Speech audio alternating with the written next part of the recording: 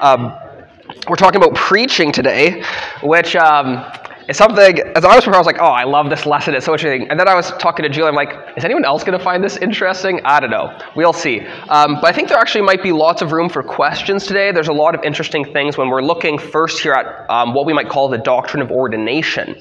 A doctrine that actually is challenged in a lot of churches and denominations today as whether it's really biblical. And just the nature of how we do things in the OPC might also be helpful to know when we're considering this. So last time we were looking at the reading of the Word of God. Now we're looking at the preaching of the Word of God. And I think next week we'll get into how to hear the preaching of the Word, how to be prepared to actually receive preaching properly. So the first question we're looking at is 158. By whom is the Word of God to be preached? And the answer is that the Word of God is to be preached only by such as are sufficiently gifted and also duly approved and called to that office. So let's pray as we look at our confession and catechism. Heavenly Father, we thank you that you have given gifts to your church.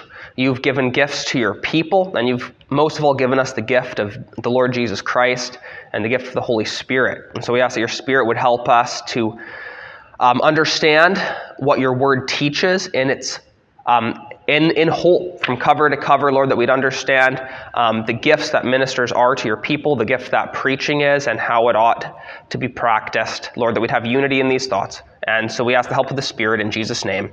Amen. Okay, so we're looking, by whom is the Word of God to be preached? The Word of God is to be preached only by such as are sufficiently gifted, duly approved, and called to that office. So there's a bunch of terms in here that we need to unpack one by one. We think of terms such as office, gifting, approval, calling. Okay, all these under what we might put the rubric of as ordination. So it talks about this preacher, the Word of God being preached by someone who's called to that office. So we're using this word office, which is really important. And when we're saying it's an office, we're saying it's something official, right? There's actually a tie-in in those words, if you've never really thought about that. Official business takes place in the office. So when we're talking about an office, we're talking about an official position, an official task. And so you can think of a preacher as an authorized spokesman for God. The word preach in Greek, karuxo, it means to proclaim. It's that word used of a town crier carrying out the king's message or the message from the battle to the people. It's an official proclaimer of a kingly message. And so preaching is not merely an activity that someone does, but a preacher can be an office or a role that someone actually has. There's a sense in which you could say we could all cook, but not everyone is a chef. Right? We can see a distinction there, even though there might be similarities in task. And so preaching is not ordinary communication, but it's authorized proclamation. And because preaching here is an official task, it's a calling, if you will, it requires gifting, right? We all sing, but you wouldn't encourage someone to start a band or to be a singer unless they had some gifting or skill in that area. So when we're thinking about an office, we have to ask the question of what are the sort of offices, what are the official positions God has in his church? We know in the Old Testament, there was very clearly priests that had an official role, Levites had an official role, and their tasks were very clearly outlined. So when we come to the New Testament, things get a little hazier. And we can think of, there's offices that are mentioned in Ephesians chapter 4. We're told in Ephesians 4 that God, when Jesus ascended, he gave gifts to the church in the 5 offices of apostle, prophet, evangelist, pastor, and teacher. And some argue that those last 2 are actually grammatically referring to one thing, pastor teachers or shepherd teachers. But you have these offices of apostle, prophet, and evangelist. And the Reformed tradition teaches that not all the offices were meant for all time. We divide them into what we call extraordinary offices and ordinary offices. So in Ephesians chapter 2, we're told that the church is built on the foundation of the apostles and the prophets. That is, in the foundation building time of the church, God particularly had roles for men who were called apostles, who had seen the risen Jesus and had been specifically commissioned by Jesus to be his witnesses in the surrounding area, to plant churches and start them. And the apostles had particular miracle working power. They had particular authority from God to communicate the divine message. Also, prophets in those days were given particular divine revelation to declare the truths of God, even in a way that they might not have studied them. And so these two are foundational ministries. And we call them extraordinary because they were not meant for ordinary all time. Thirdly, there's a transitional one called evangelists. And evangelists were most often companions of the apostles in their church planting efforts. It seemed to be something of an itinerant church planting ministry. And so these three extraordinary offices working together, they were planting churches, but they never passed on their legacy to say, I'm going to put more apostles or more prophets and evangelists in these churches. They decided, and you see as the New Testament progresses, that eventually we're left with two primary offices in the church, namely the offices of elder and deacon. And these extraordinary offices, in a sense, are fading away. Now, the language of this in the New Testament can be confusing and has led to different church traditions. So there's two words that refer to rulers in the church in the New Testament, and these words get translated as elders and as bishops. And a literal translation of bishop is the word overseer. So you have some church traditions like the Anglican tradition or the Catholic tradition that have bishops that are over a bunch of churches with elders or pastors underneath them. But you see in the New Testament that these two terms are used interchangeably. This idea of overseers, this idea of elders. And what you can really think of it as is an office of elder with two descriptive words that talk about that office by its functions. So the elders are called overseers because their task is to oversee, and they're called shepherds or pastors. And the word pastor is just a bad transliteration of a word that would actually be translated shepherds. Okay, so pastor it's kind of come into English, kind of like the word bishop did. Just as overseer is a better word for bishop, shepherd is the more accurate word for pastor. Though I think we generally understand what a pastor does now. And so these words, we see these elders being people who oversee and people who shepherd. That seems to be their primary task. But at the same time, we definitely see people who are called to be preachers in the New Testament or people who are called teachers. And we think then, how does this idea of an official teacher in the church versus an overseer, how do these things intersect? And so there's come down in Reformed churches about three different views on this. Okay, so Reformed Baptists hold what's called a two-office view. They say there are elders and deacons, and these are flat offices.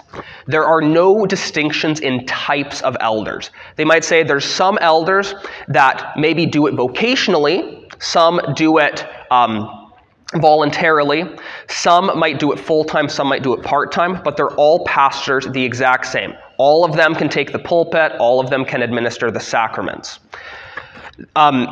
In Southern Presbyterianism, particularly in the Presbyterian Church in America, there developed a view which they would call the 2.5 office view, which is to say that, yes, there are just elders and deacons, but we see a distinction that there are teaching elders and ruling elders.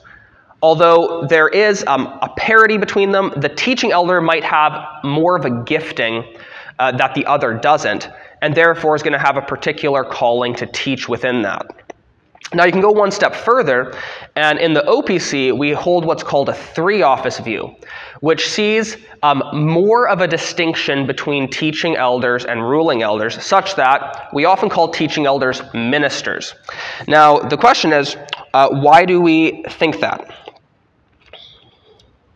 And really, a lot of this, it does come down to semantics at some level. But we do see distinctions in Scripture, okay? So the big one is 1 Timothy 5:17, where we're told that to let the elders who rule well, they're to be considered worthy of double honor, especially those who labor in preaching and teaching. So it seems like some elders are called to a particular labor, a work that others are not. That is, they're called to labor in preaching and teaching. And you might even think of there's a difference of, in the book of Timothy, we're given qualifications for elders, but yet Timothy himself is given different directions. Timothy is called to preach the word. Timothy is called to teach and exhort, things which the elders he's establishing aren't. So it seems that there's instructions being given to a different sort of person apart from merely the elders in 1 Timothy 3, someone that has a particular calling to preach and teach and exhort.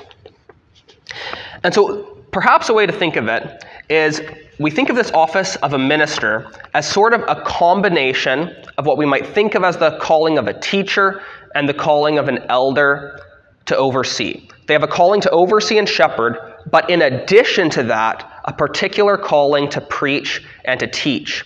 And in that sense, they are carrying on the Old Testament prophetic gifting, where you have three offices in the Old Testament. You have kings, priests, and prophets. And the prophets were the preachers of the Old Testament. They preached God's word to God's people. But in the New Testament, these prophets, these preachers, they get enfolded into the church life such that they are now elders as well as, in a sense, teachers or proclaimers of the word.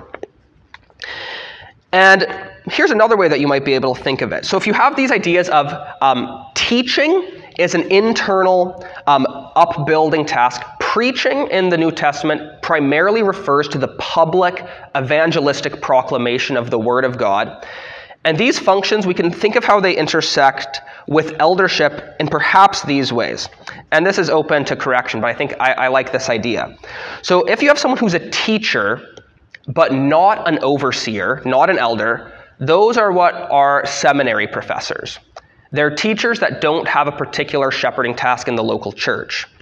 If you have a preacher who is not an overseer, these are what we think of as evangelists or itinerant ministers. You might think of even like a Paul Washer, someone that travels around proclaiming the gospel with just a call to go and to preach. But then if you have a preacher or a teacher that's also an overseer, that's a person that we call a pastor, teaching elder, a minister in the local church. And so the big difference between what we still could use the terms a teaching elder and a ruling elder is that a teaching elder or a minister has a particular gifting from God that the elder does not, and has a particular calling from God to be a preacher of the gospel, a teacher of the faith, that the elder has not. They have the same votes, they have the same authority in the church, but there is a calling that the preacher has that the elder doesn't. And it's a calling to be a preacher of the Word of God, which we'll look at soon. Any comments or questions so far? I know I've kind of thrown out a lot.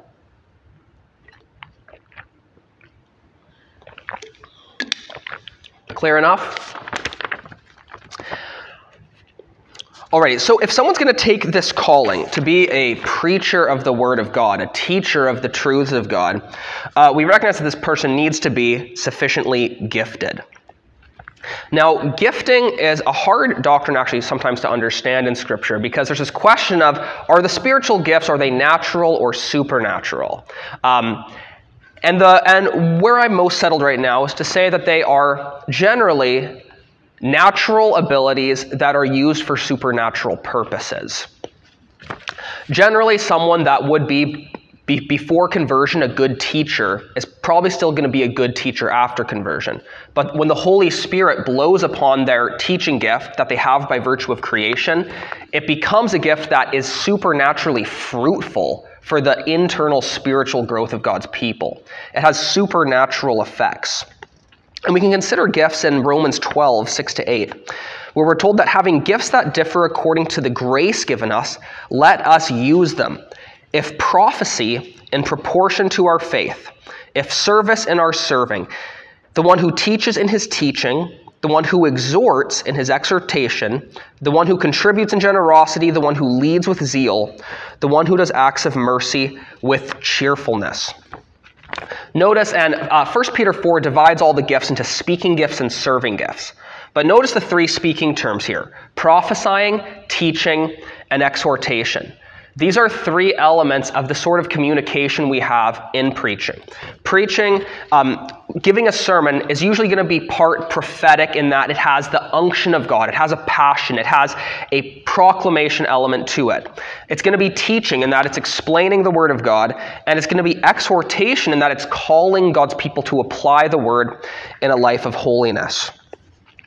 And so someone that is going to be gifted in communication to the people of God, this is a gift that we need to have tested before someone becomes a preacher.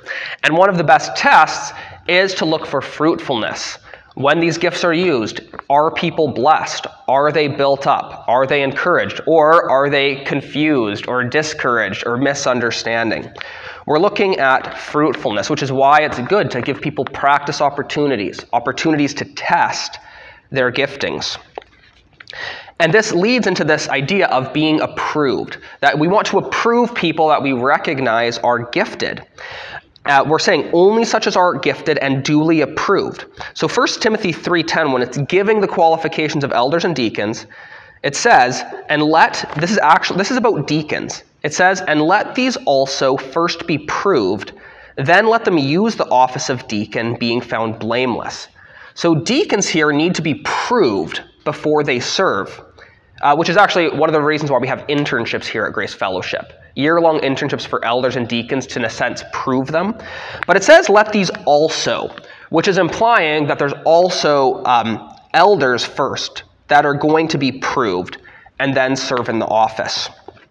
Approving. And that's why in the OPC, we have education requirements for people to get licensed to preach. Think of that. We actually have a preaching license. Just like you would license someone to drive a car because you know the power of the car, we license someone to preach because we know the power of the word and want it to be handled with care, that people not get bowled over, right, by the freight train of God's word. And so there's a requirement for a bachelor's degree. There's a requirement for a seminary degree. And then above that, there's internal denominational requirements to take exams in the English Bible, to take exams in Greek, to take exams in Hebrew, in church history, and exams in theology, which is on the floor of presbytery, where every pastor can ask you any question they want. And I think that's so helpful that we do that in the OPC, because I grew up in a context where there was no requirements for pastors at all. Growing up, I never had a pastor that had more than like a 2-year Bible college degree, sometimes no formal education at all. Just, they did a 1-year YWAM program, and then the way it usually worked in my circles is you became a youth pastor, when you were 21, then you got to upgrade to an associate pastor, like around 28, and then maybe by 35 you could be qualified to be a senior pastor. All the time, never having studied theology, never having studied how to exegete scripture properly, and it leaves the churches sickly when they don't have good teaching. And so what this is, it's a protection for Christ's church. And in our Presbyterian system, no one can be a pastor unless they've been given a stamp of approval by the entire region of pastors. All 50 pastors out in this area have to say, yes, we approve that this person is knowledgeable enough and gifted enough to serve. And that is a protection to you guys to know that people that come and preach are doctrinally sound and will teach sound doctrine faithfully. So I think this is a good thing. And the exact way we do it is not necessarily the right or biblical way, but we're trying to apply this principle of approval and recognizing gifting in somewhat of a structured and thoughtful way. Comments or questions? I guess I think you may have kind of answered my question, but would you say this is the OPC or the Presbyterian way of doing things, not necessarily that it would be sinful or unbiblical to do it even the way you grew up with. It's just the wisdom that we believe is this is the wisest way to do it. Right. I guess what I would say is that we need to obey the principles of Scripture, and people might apply it differently. So, I'm sorry. Yeah, go ahead. To limit, the Holy Spirit working, or one following the leading of God in wanting to preach or teach or whatever, Yeah, is somewhat of a touchy.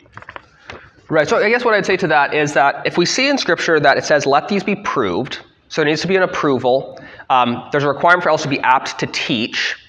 Preachers need to be apt to preach.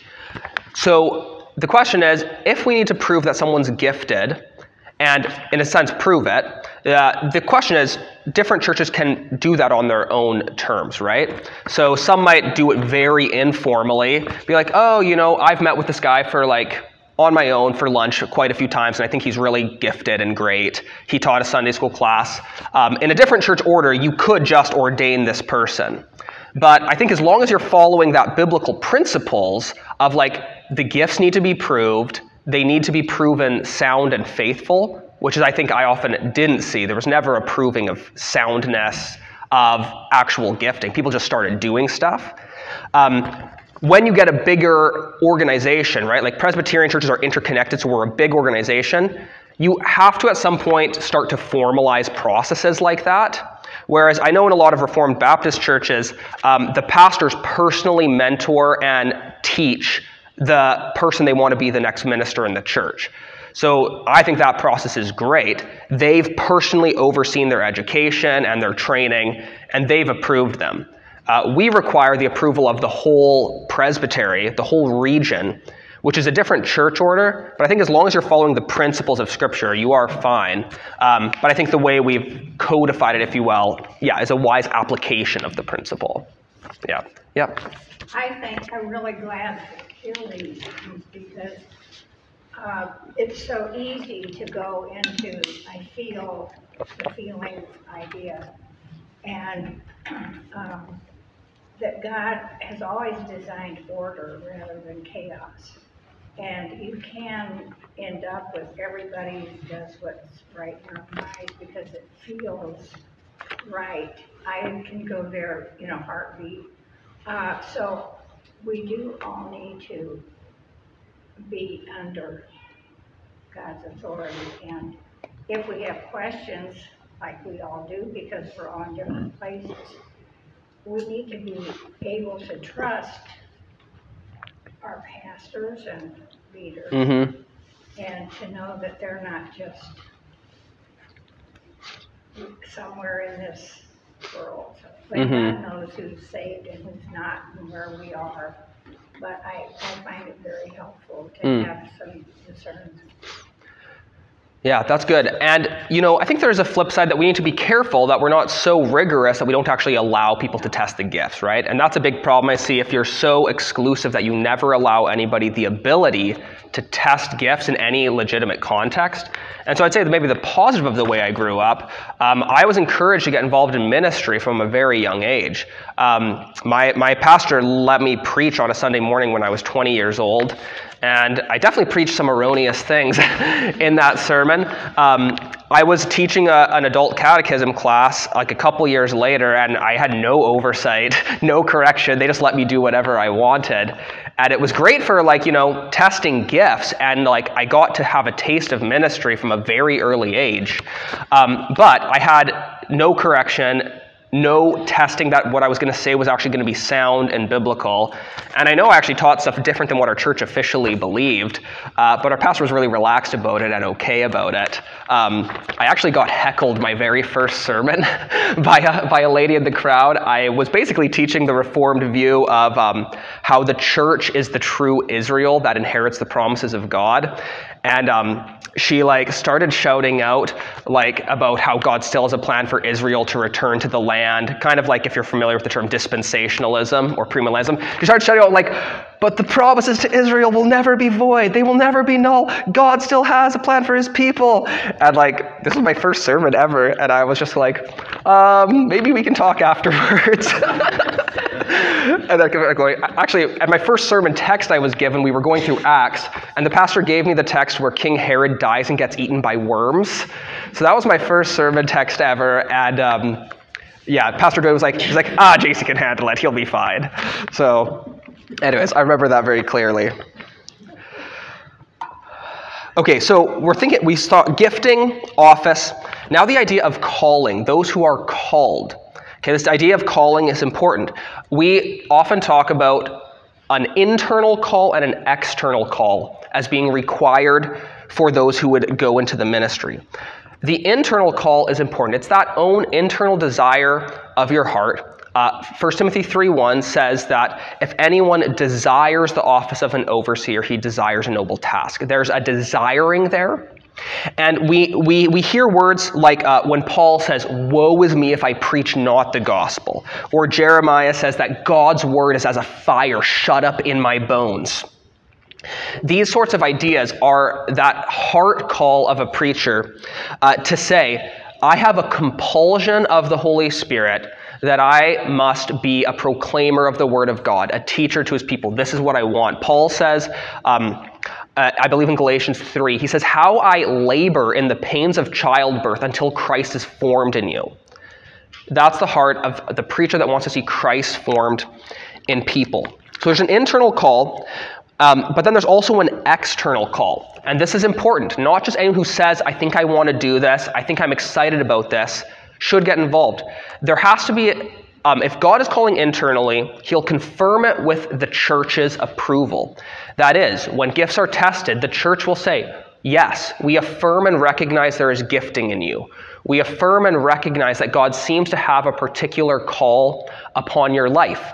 And then from there, with that early encouragement, it leads to those steps of education, of licensing, until the final call, which is actually, we are going to call you to be an elder or to be a minister of the gospel at this church. And I know some have quipped, they would say, you're not actually called to the ministry until you've received a call from a church to be a pastor. You might feel a calling, but you've actually not been called until you've actually been called literally to be a pastor of a church. That's when that call is in a sense completed. And now some ministers, they will testify that sometimes one of these calls is stronger than the other. Some people have a really strong sense of internal call, and the church is maybe a bit hesitant at first, like, we're not sure, but keep going ahead. And over time, the person's giftings grow. I know John Piper says he was a terrible public speaker at first, so incredibly nervous. But he grew and developed. And the church might come along and say, wow, we've really seen you grow. Your preaching gift has come along. We do affirm you, right? So sometimes the internal leads the external, but very often, and this is actually, I think, more, this would be Pastor Mike's testimony, this idea of other people first coming and saying, hey, we see gifting in you. We see a hunger and a love for the Lord. We think you, have you ever considered the ministry? Would you look into that? And that thought of, I don't know, I don't know if I trust myself that way. I don't know if I'm gifted enough. I do love the Lord and his word, but I'm not sure if that's my call. And then sort of the church leads the charge and the person is exploring. And I talked to a lot of guys in seminary that were wrestling, even in fourth year, with, am I actually called to be a pastor? And that can be a real hard burden to bear. But sometimes it is actually just that church external call that really can give that sense of confidence then of, yes, if God's people are affirming this, this must be right. Maybe I can overcome my insecurities and hesitancies. Calling. Any questions on calling?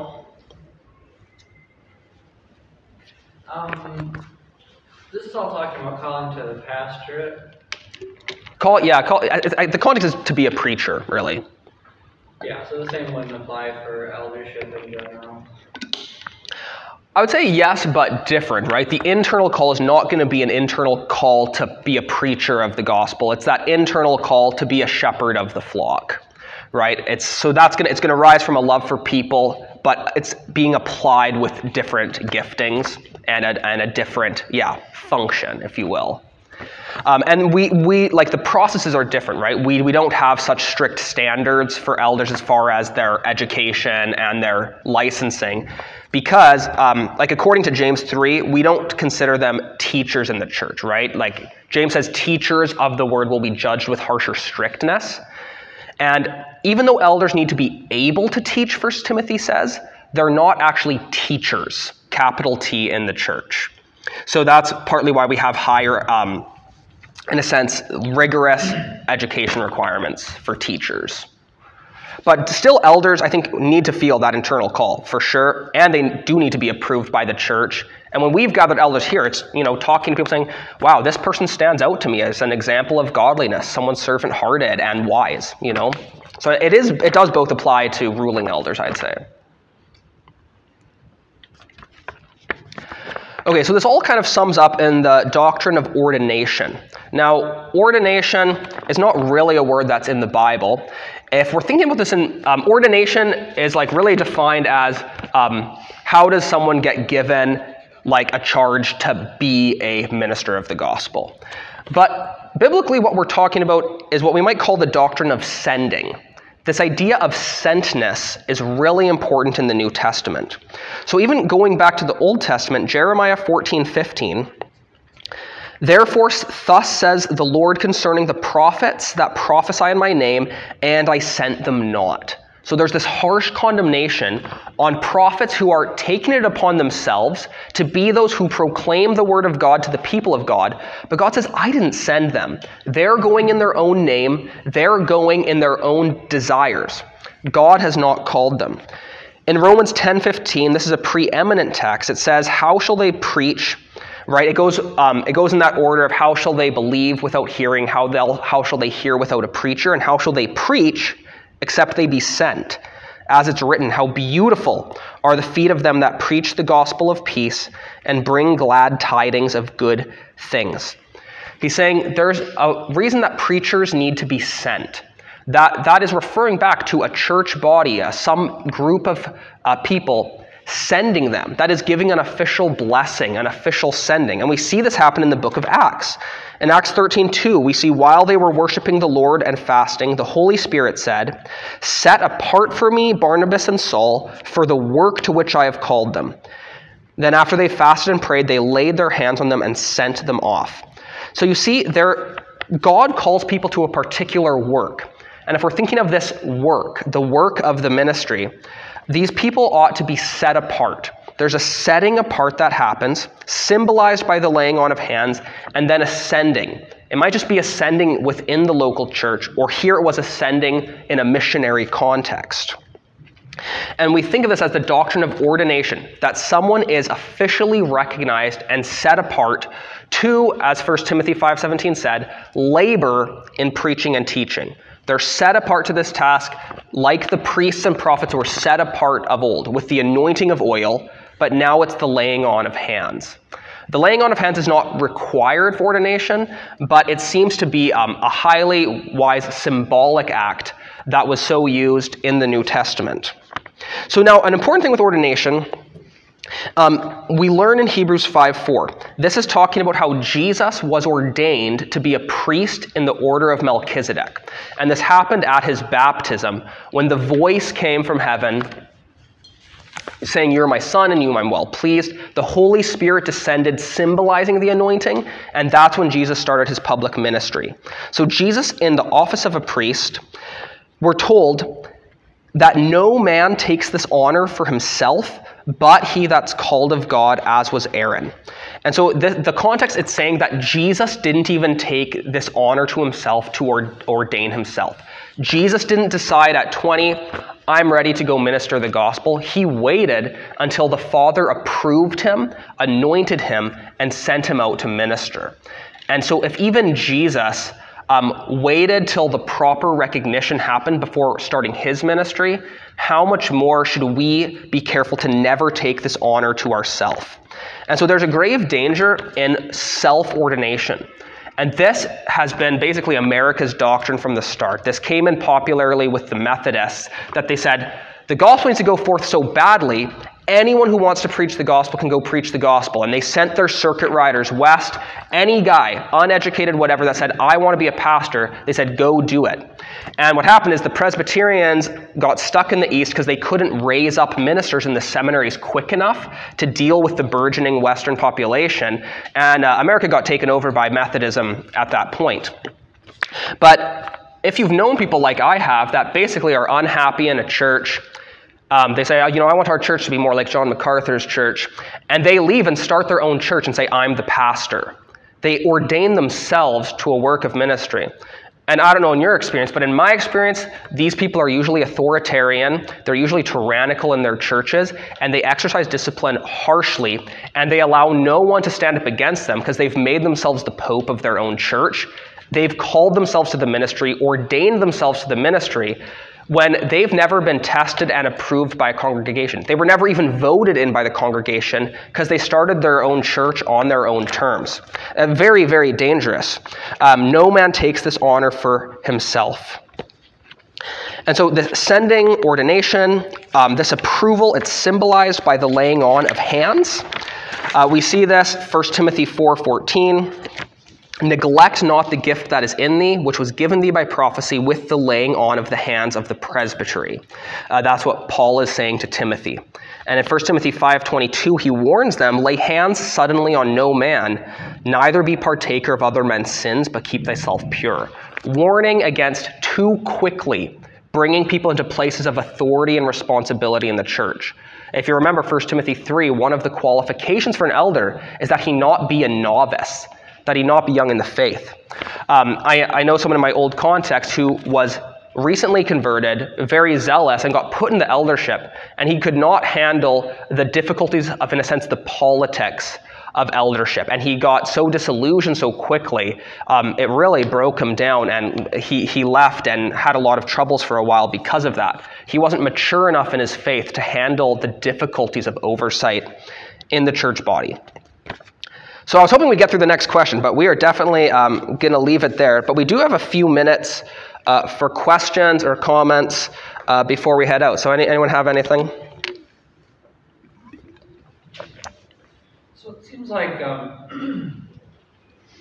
well, deacons are as important as elders, but then preachers are a little bit more important. Or like held to a higher standard, or like double honor, as it says, and judged with greater strictness. Yep. But I guess in some traditions, elders kind of have more, maybe more authority or a higher standing than deacons, or it's almost like deacons are like a stepping stone to eldership. But Yeah. the Bible says that they're pretty equivalent. I guess like all the authorities of the elders, right? Yeah, so there are different views on that. I guess I would quibble with the language of importance in general, right? Like 1 Corinthians 12 says, like, the eye can't say to the hand, I have no need of you, right? We are all essential, right? Like the smallest lug nut in the tire is really important, even though it seems small or seems to have less responsibility. So I'd say there's different responsibility levels and there's a different gravity, but I wouldn't use ever the language of importance. But as far as authority in the church,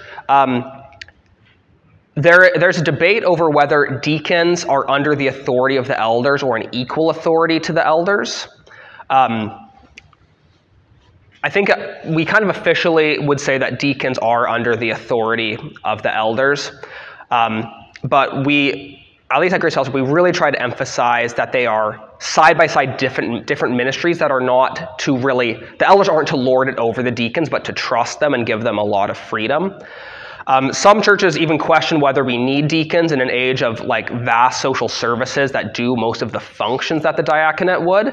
But I was just reading in Herman Bavinck's Dogmatics this week. He was talking about, he said, even if you have a state with really good social services, he says the church can't neglect the office of the diaconate and our calling to care for our poor, our sick in our midst, and to never forget that. But I think you're right in the sense that often we've manipulated and twisted the offices to the point where, and I was actually talking to Julie about this week, that very often deacons end up being, we think of them as just like trades workers, and they just deal with money and building and stuff. Whereas the biblical deacon is a minister of mercy who is meant to care for the poor and the sick. So rather than, if we think of people's giftings and their vocations as similar, rather than thinking that the natural fits for deacons would be, tradesmen and accountants, the natural fit, I think, would really be, nurses and social workers, right? But we've really lost that ministry context. We are intentional here to try to free up our deacons to do mercy ministry, which is why we have trustees. that particularly care for budgets, building, and grounds. And that's because we've seen that error of deacons getting swamped with budgeting stuff when we want them to do mercy. Similarly, in a lot of churches, elders function just like the board of a charitable organization.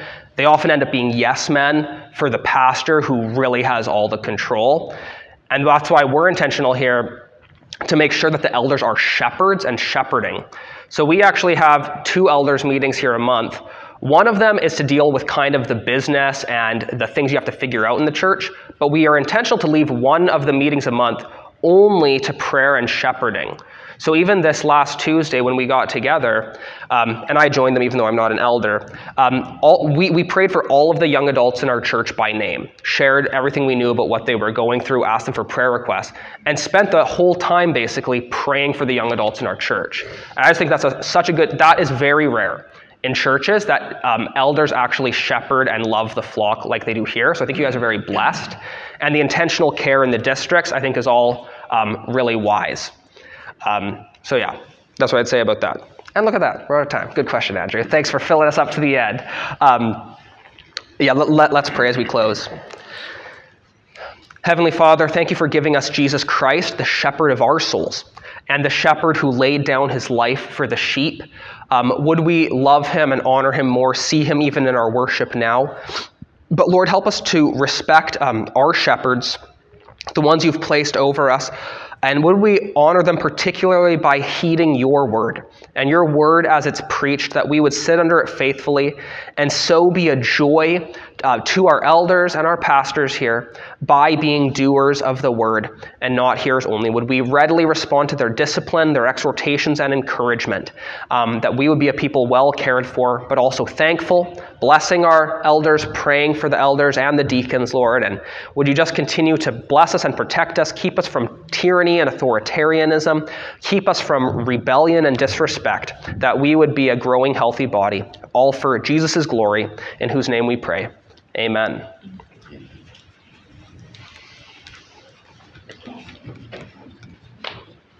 Good stuff. Important stuff. Sometimes overlooked stuff. I know, right?